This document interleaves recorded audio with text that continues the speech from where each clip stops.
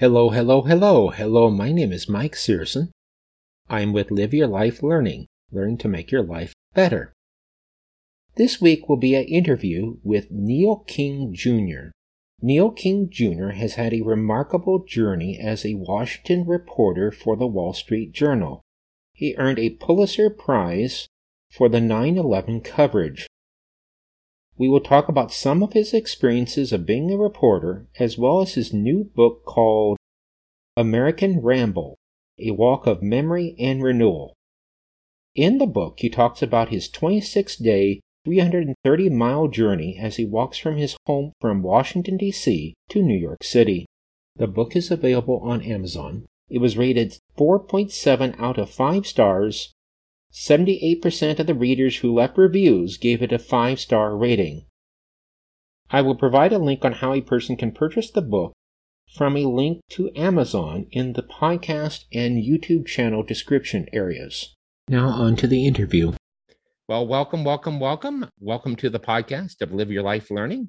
I have Neil King here with me, and we'll just go ahead and get started. You have a very impressive background, by the way. So we'll just go ahead and go through the questions that we have. I do appreciate your time. Thanks, Mike.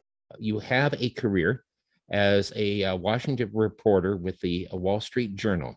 Now, I guess my first question is, how did you become interested in being a reporter?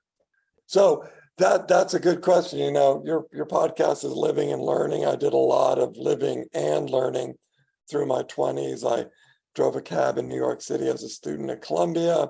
I lived out west. I was a waiter in Santa Fe and worked in a lot of restaurants in San Francisco. I was a private investigator in the Bay Area. I thought through that whole span, I consider myself really to be a writer. I did a lot of writing, but not in an organized way. So I went to journalism school, graduate school at Northwestern. I ended up getting a job in journalism in Tampa, Florida. I ended up going overseas to Prague in the early 90s when that was sort of a place to go. My soon-to-be wife and I went over there together. We became stringers, essentially, for the Wall Street Journal. They were looking for people to cover in Eastern Europe. We were well poised to do that. Within a year or so, they had brought us on as full-time correspondents for the Wall Street Journal based in Prague, covering all of Eastern Europe. After a little while, we were moved to Brussels. You know, fast forward, we then came to Washington right towards the end of the Clinton administration. And, you know, I remained at the Journal altogether for about 20 years. I was the chief diplomatic correspondent. I covered terrorism up to and after 9/11. I was our national security reporter. That's what I was doing when the jets hit the World Trade Centers. And I changed my beat a number of times. I then became a national political reporter. I covered a number of presidential campaigns. I then covered the international oil industry. And at the end of my time there, I was the global economics editor, ran a whole team of reporters covering the global economic topic and the U.S. economy. And then I left the Journal at the end of 2016. Okay, wow, a lot of variety of experiences there. So you may have already addressed this. You've already addressed this already, but how did you become a reporter specifically for the Wall Street Journal? I know you addressed that a little bit in the prior question. Yeah, so it was a matter of luck and serendipity in a lot of ways. We showed up in Prague, my soon-to-be wife and I. The Journal was looking for some correspondents to cover the Czech and Slovak and East European scene. We were there. We signed on with them, at a really amazing period for covering a whole wildly expanding and opening economic sphere in Eastern Europe. And off we went. And so that was really the full launch of our international careers in particular was over there. Okay, great. And I know you've covered a lot of different topics. The one I was interested in getting more details is I know you covered the 9/11 occurrence. For those that may not know, 9/11 was where terrorists attacked the United States on September 11th, 2001. Terrorists took over 4 commercial flights, and the basically what happened is the 4 commercial flights became weapons. 2 commercial flights attacked the World Trade Center. 1 commercial flight attacked the Pentagon in Arlington, Virginia, and 1 plane crashed in Western Pennsylvania. People in the plane on that plane fought back and stopped it from hitting one of its intended targets. But did you want to describe your experience in covering 9/11? Yeah, I mean, we had a big meeting that morning, just, there was a weekly meeting at the Washington Bureau. And I was one of 2 people who were covering national security, terrorism related things. I was the first person at the Wall Street Journal who had actually written a profile of Osama bin Laden. That was a couple of years before that. And so that morning, we're watching CNN and a plane hits one of the World Trade Centers. And then, 45 minutes, 50 minutes later, another plane hits the other trade center. And of course, we realized this was no accident. And, the whole world had been upended in the span of that hour. And the 2 of us, David Cloud and I, were the main people thrust into covering the terrorism side of the story. And, it was a wild day because the Wall Street Journal's international headquarters were part of the World Trade Center complex, not the 2 towers, but some smaller towers. So those buildings were evacuated. And in a lot of ways, we put out the paper from the Washington Bureau, among other places. So that was a day to remember, as it was for everybody, and a quite extraordinary series of events for us to cover, both in Washington and out of New York. I read and researched that your coverage of the 9/11 coverage was recognized. What did it feel like to win the Pulitzer Prize for your 9/11 coverage? Well, it felt great. It was a team effort. It was a wild, incredibly tumultuous day for the paper as a whole, and a whole team of us had to, leap to the occasion and cover that day and its events. Having lost our main offices downtown, people dispersed all over. We had to resituate. So it was, an emergency setting to cover what was a national and global emergency. So it was very gratifying to have won that Pulitzer as a team, working under very unusual circumstances. Great.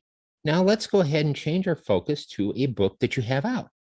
Yeah, The book is called American Ramble, A Walk of Memory and Renewal. It's about I believe it's your 26, what it describes as your 26-day, 330-mile journey where you walk from your home in Washington, D.C. to New York City. I guess I would like to ask a few questions about that. And the first question would be, what inspired you to do the walk? So I live 9 blocks east of the U.S. Capitol on Capitol Hill. And years before I took the walk, the idea had sort of just struck me.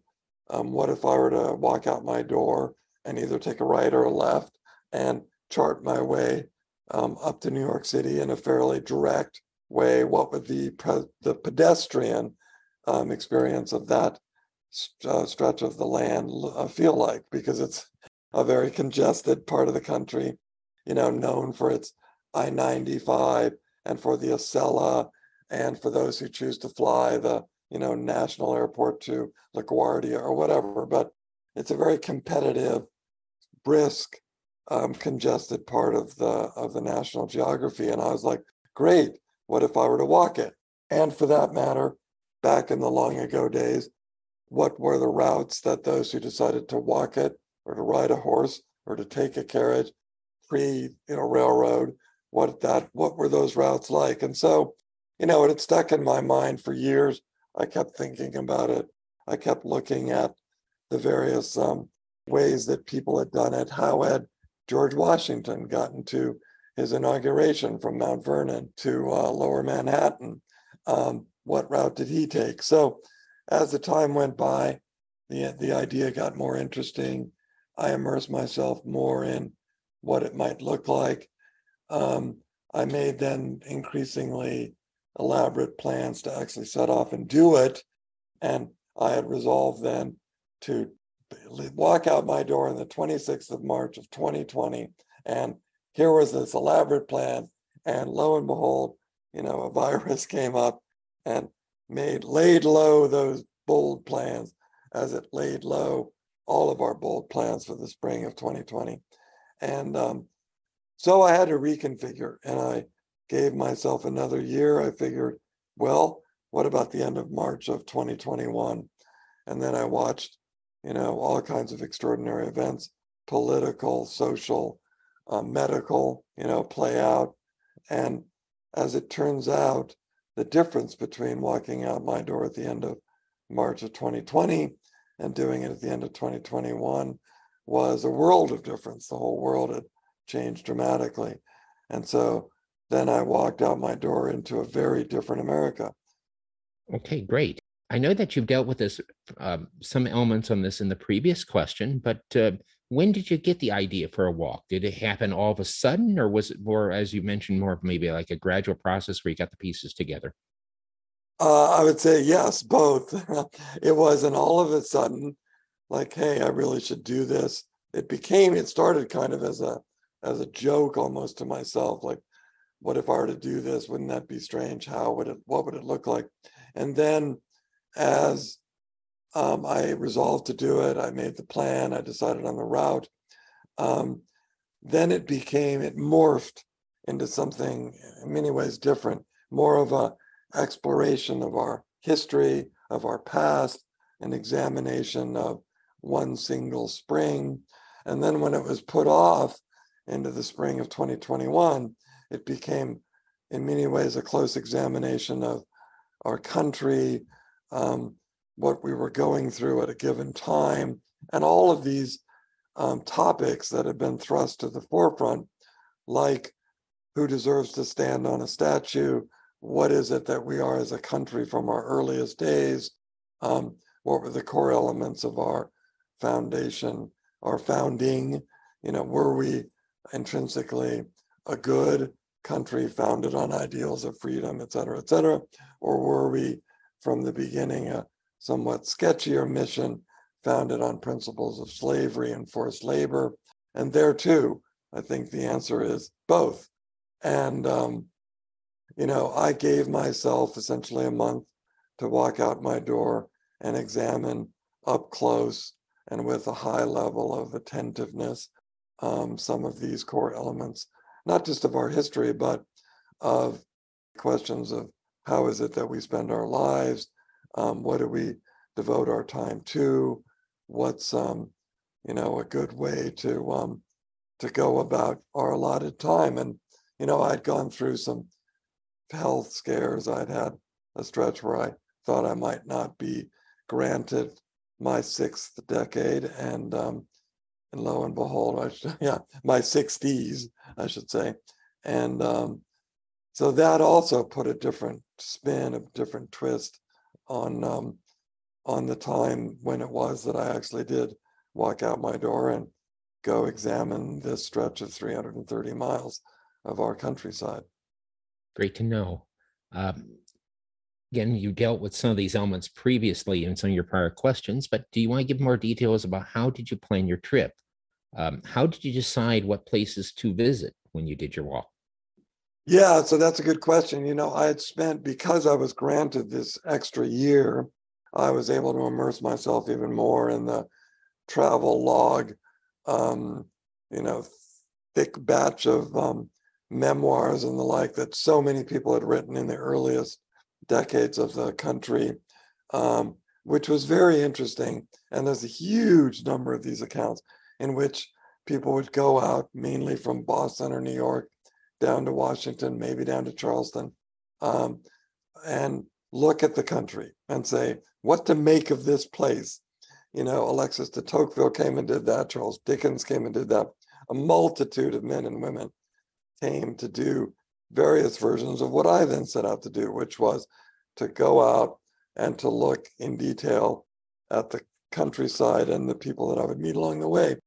So that was essentially my methodology. I, meanwhile, had determined, after thinking of a lot of different routes, what would be the most story-rich and meaning-rich route that I could take. And I decided I would go north across the Mason-Dixon line at one of its most important inflection points on my way to York County in Pennsylvania and the town of York, and from then across the Susquehanna to the town of Lancaster in Lancaster County, which was rich with all kinds of stories of the Anabaptists, the Mennonites and Amish who had settled there, and across that way through Pennsylvania, down to Valley Forge, on to Pennsylvania, to Philadelphia itself, which is to say that as I plotted my route, I went where the stories were, and I went where there were things to extract that were meaningful and that said something about why we decide to care about when and so on. So it was a mixture of a lot of very elaborate planning for where I would stay, what kinds of bed and breakfasts or Airbnbs. I wasn't going to be camping out. So I kind of meticulously laid out that whole thing along the way. And I went to the places that spoke to me, basically. That's great.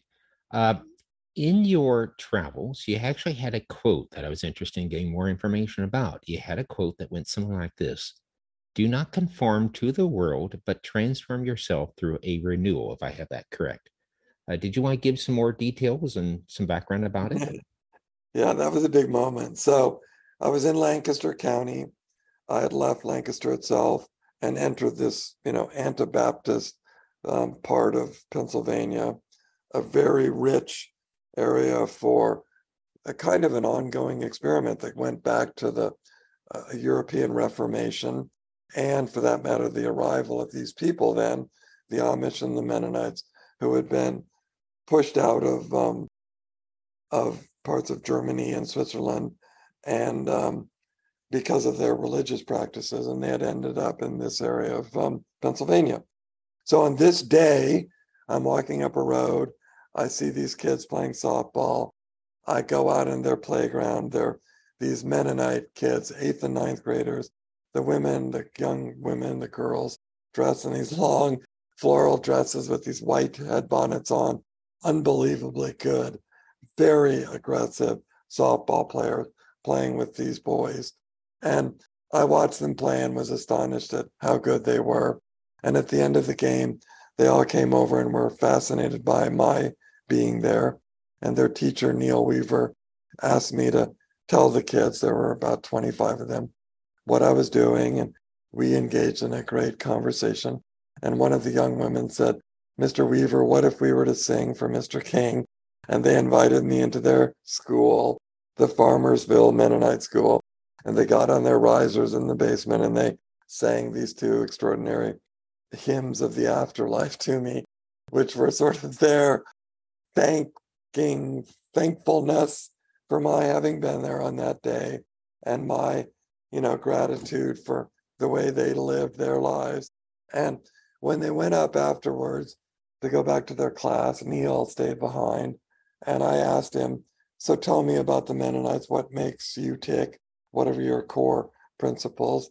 And he said, "Well, we are non-confrontational. We are pacifist people. We don't engage in wars. We don't engage in lawsuits and the like.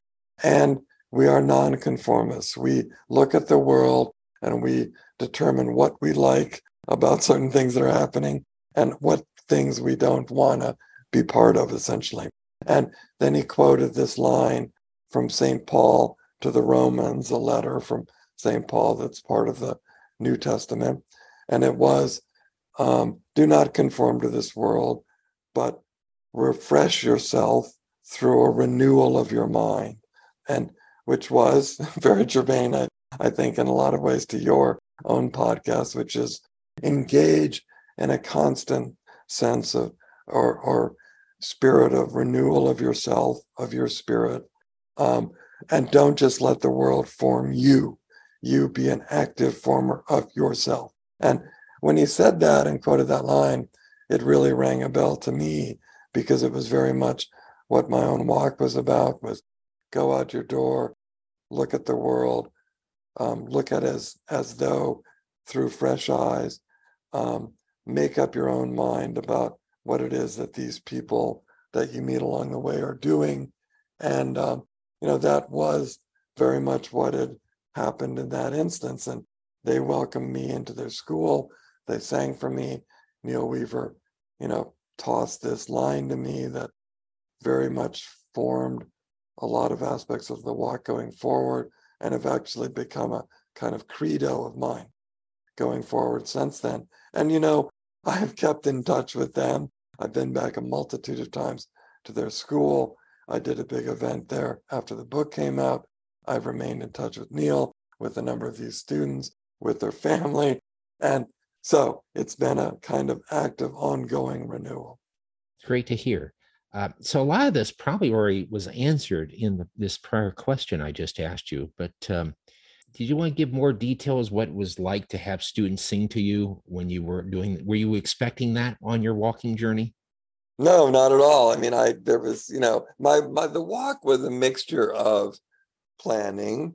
I had planned that afternoon to go meet an archivist, Mennonite archivist, who had these great books that are called The Martyr's Mirror, and that was my destination that day. But as walks will go, you have your destination for the day, or a multitude of destinations for the day, and then you have your grander destination of where the walk is itself going.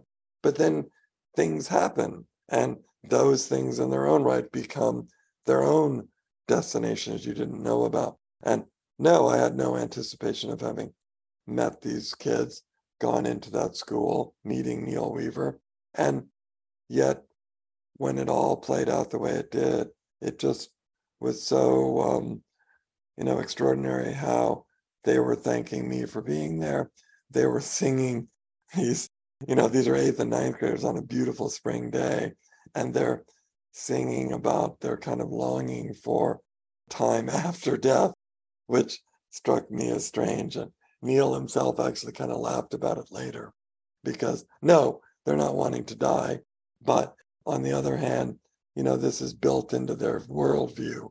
And it was, the whole of it was just a great series of lessons, kind of ongoing lessons. And the whole day was jam-packed with things like that. And it just, look, it's evidence of what can happen if you walk out your door with a very firm kind of resolve to be kind of radically open to the people that you meet, non-judgmental about what it is that they're doing with their own lives, open to gaining some, inspirations from the people that you encounter.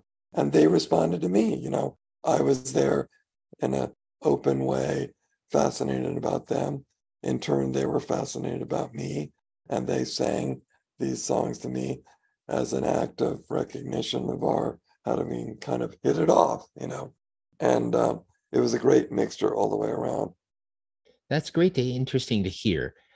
You've dealt with some of this stuff already in the prior question, but did you want to go through some more details about how you would have sometimes your planned events, but then you would have your unexpected events on your journey?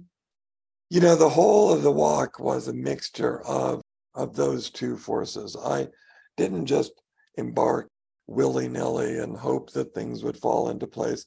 I had put all this kind of prior thought into, okay, I'm going to meet this man who's fascinated with these petroglyphs that were carved in these rocks in the Susquehanna River. He took me out on his boat and he showed me these thunderbirds and snakes and all these various carvings that the Susquehannocks had done 1,000 years ago. And that was an extraordinary day, Easter Sunday. I went into Lancaster itself and met with the people that tend to the history there. And that was a great experience of understanding some of the kind of tectonic plates that are moving within our appreciation of American history. And then the next day, I go into that part of Lancaster County on my way to meet the archivist, to talk about the Martyr's Mirror and to see other things. And lo and behold, I stumble upon these kids. The next day, I was off to go to a house that I had found out about that had been lived in for, at that point, 10 generations of the same family, going back to pre-revolutionary days. A German American family that had come under very unusual circumstances. I ended up meeting a farrier, a horseshoer, and spent 45 minutes in his barn as he shoed a fellow Mennonite's horse. And we had a fantastic conversation while on my way to meeting the Fry family. And kind of every day played out that way for the most part. There were some days I didn't have a fixed kind of set of appointments, I guess you would say, and other things would fall into place to sort of take that vacuum, I guess. And the whole of the walk was really like that. It was, okay, I know where I'm going, or I'm going to meet this person at Valley Forge, an historian who's going to tell me and walk me through the story of why that place matters to us now, that grim winter of 1777, 78. And so there would be a day that would have these things built in, but then other things would come about, me fishing on a stream that I hadn't really planned to fish on, and so on. And the whole of the 26-day walk to New York was a mixture of serendipitous things happening, planned things happening, and both of them having their own kind of richness. And it's what, magically made the whole of that walk just a time unlike other times for me personally. And I like to argue, to readers, to listeners, that if they are so called to go out on a similar ramble, a similar walk, I'm pretty confident that other similarly magical things will happen to you. It's interesting to hear that. Actually, that last part of that last answer actually leads into the next question, which was, what advice would you give a person thinking about their own long distance walk somewhere in the United States? It's pretty simple from my outlook, and it doesn't have to be 26 days. It doesn't have to be 300 miles. It could be longer. It could be much shorter. But the basic principle of it is, in my mind, you determine a place within your state, maybe in another state, that is meaningful to you, meaningful to your own fascination about the country, about your region. And I am positive that no part of the country is lacking in such places. And I could give many, many recommendations. I myself am really interested in walking to Harper's Ferry. I'm really interested in walking to Richmond, Virginia. There's just a multitude. I'm interested in walking from New York up to Walden Pond. I'm interested in doing a walk from possibly Plymouth Rock to Walden Pond. So, you could go on, I could go on and on, any part of the West, of the Middle West, of the South, of the Southwest. And then, though, this is the important part, I think, give yourself time, months, to do a real thoughtful study of, the geology in between, the geography, the human history of the places in between. And so when you go out your door, you're bringing meaning with you. And I say in the book that my experience is that the more meaning you bring with you in your mind, in the prior study, the more meaning the places give you in return. The people you meet, the places you encounter, the rivers you come upon, all of that. And there's such a rich tapestry of every time I came to a major river, the Susquehanna, the Delaware, the Hudson, these are, sacred places, and places that have their own deep geological history. The Susquehanna is like the fifth oldest river in the world. And, it predates the North America as we know it in its current configuration. And so you then set out on your ramble, your pilgrimage, and being so pre-armed, all of it is going to be so much more significant. So that's my basic advice. That's great to hear.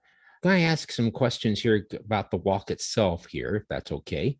The next question would be, what did you like about the walk? Was there any you mentioned some events already that you enjoyed, but was there other events that you enjoyed, or did you have some collective thoughts about the stuff that you enjoyed walking? Or do you have some collective thoughts about some of the um, stuff that you enjoyed along the walk?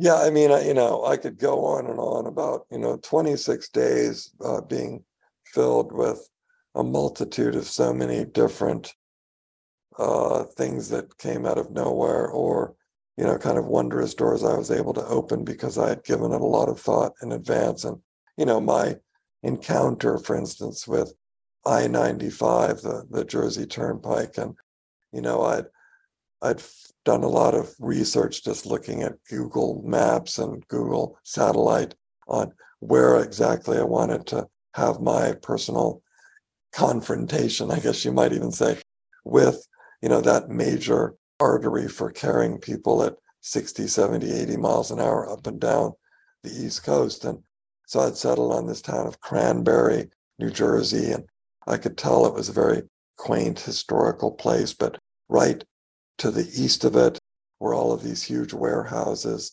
Wayfair, Amazon, Home Depot, all of that kind of thing. And then winding up between those warehouses was this brook, Cranberry Brook. And I was like, wow, there I could talk to some of the old timers there, the historical people that could tell me the story of their little town. And then I could go up that brook on foot, kind of like, you know, some explorer in Africa or up the Amazon or whatever. And I could then go through past the warehouses and underneath the turnpike. And when I told the people when I was there that morning what I was planning to do, they were looking at me skeptically and saying, no, you're not going to be able to walk up that brook. You're not going to be able to walk underneath the turnpike. It's all a brook. It's all water. It's a big estuary, essentially. And so they immediately came up with a better idea.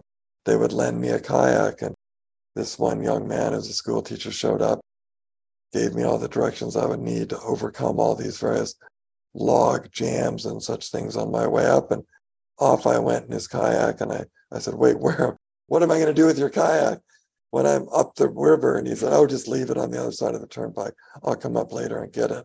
And that's what I did. And it was one of the most extraordinary stretches of the walk, my paddling up that brook and going under the 12 lanes of the freeway and leaving his kayak and continuing on my walk. And, so it went the next day.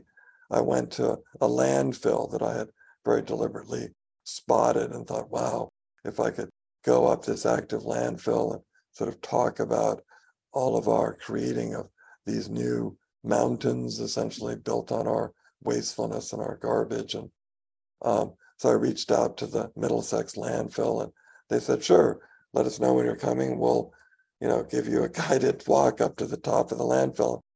There we went that morning. And it was from there that I got my first 34-mile away glimpse of Manhattan, my destination, and saw them, actively building this thing that if it continues at the pace that it's at now, within 20 or 30 years will be the highest point south of Maine on the whole Atlantic seacoast.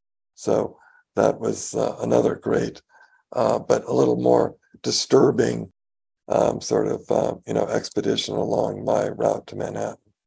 Okay, now I'd like to ask a similar question, but just a little bit different. What were some of the things you did not like when you took your walk? I didn't have a lot of sour or sad experiences, really.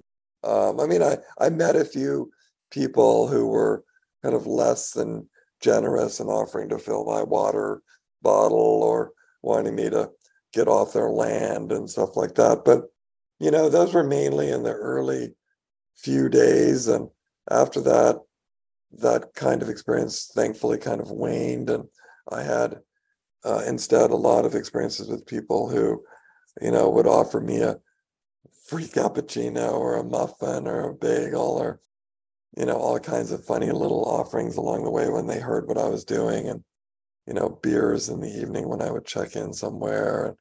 There was a lot of that kind of response.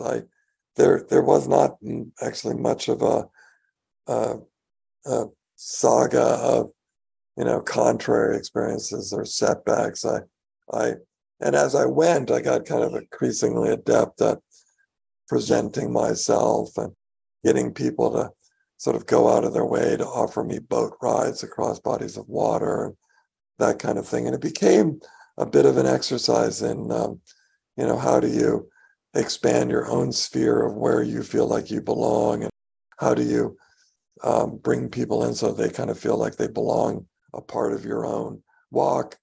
And it was a sort of an exchange of my being welcoming to people as they were in turn welcoming me. And, it becomes a kind of a virtuous circle in a way of being able to do that. And my trip was fairly short, 26 days. I think for those who go on much longer pilgrimages for weeks and weeks and weeks or months and months, I think they could also attest that you just become more and more gifted at that kind of interaction.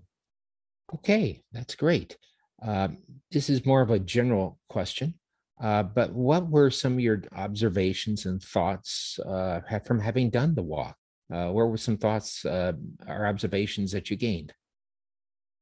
I mean, there's a whole multitude of them. That if you set out on a walk like this, what I kind of call American history at 3 miles an hour, that the country you encounter is profoundly different than the country that you've seen and think you might know driving it, that the two worlds cross somewhat similar territory, but they're really not the same place.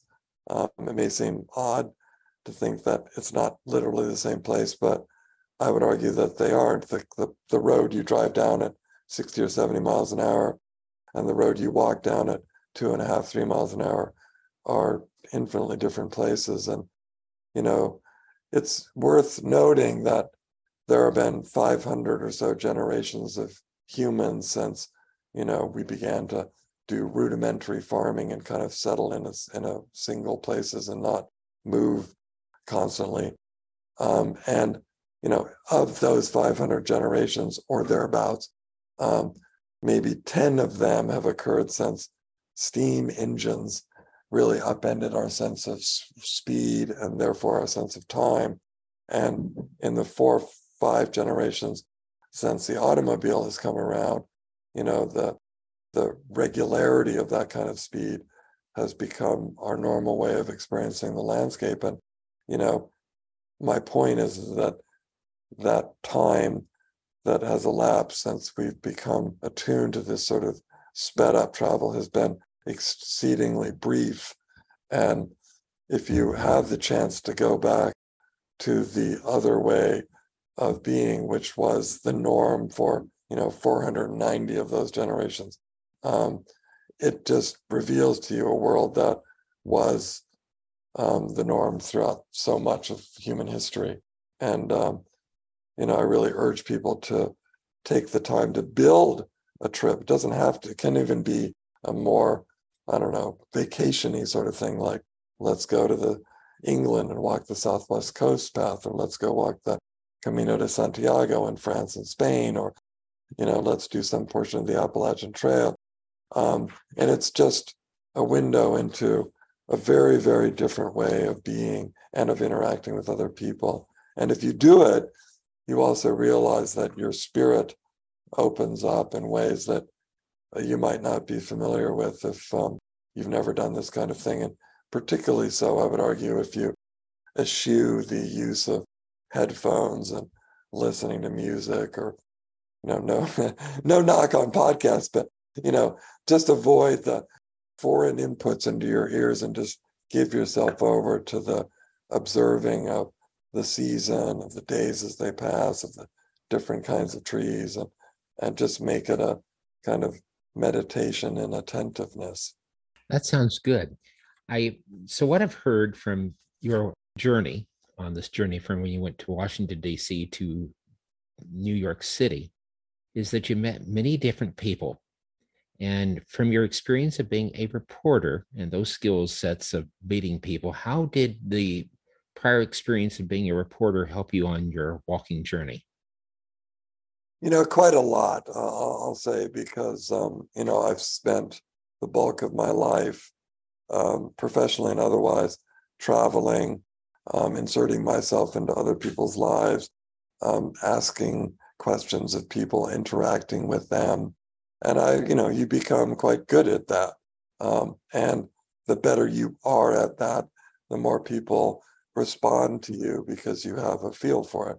So, despite all that I've said earlier about set out your door, one and all, I do acknowledge that it would be a different experience for people that are a little less adept at it. And, you know, it just helps to know how to get around, how to, in this case, I wasn't having to speak different languages to people because everybody I met spoke English, but still you are, in a way, speaking different languages to people, depending on what kind of environment you are, what sort of people they are.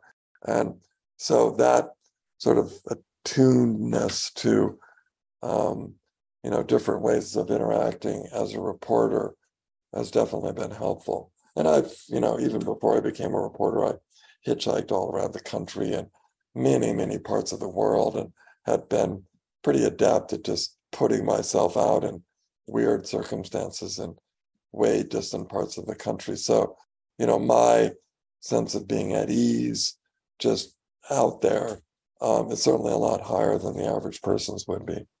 You mentioned that you were in many different places of world hitchhiking. Did you want to describe some of those experiences?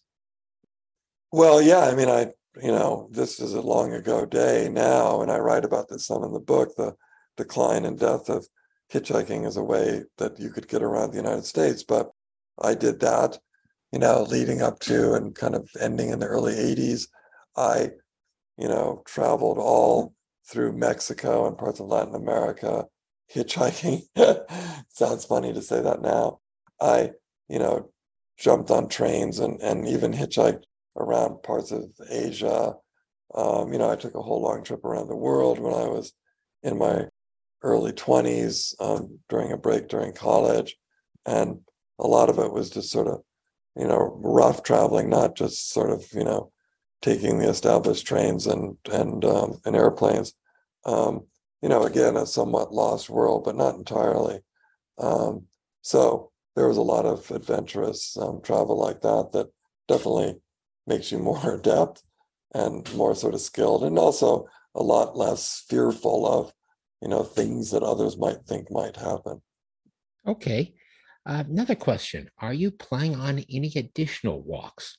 Yeah, I am. I have a bunch of different things that I'm contemplating at the moment, and as I think about a next book, I'm thinking about, building a book around not necessarily, the similar sort of thing, walk out my door to another place, but maybe a series of different explorations of the American landscape and the American story, but largely built around more intimate contacts with the places than you would have if you were doing it by vehicle. Looking forward to hearing those stories when you have them. Final question is, do you have any additional thoughts you'd like to add? I could add lots of thoughts. I guess my main one for anybody still listening to us at this point is, if you're intrigued, or if you've been mulling something that you thought it would be fun to do. I've had people send me emails. I read your book. I've been thinking for a while about riding my bike across the country. I'm resolved now to do it. And, there is just that, get out there and do it. I talk in the book about exploiting the seams that any of us have in our lives, the little breaks in regular order.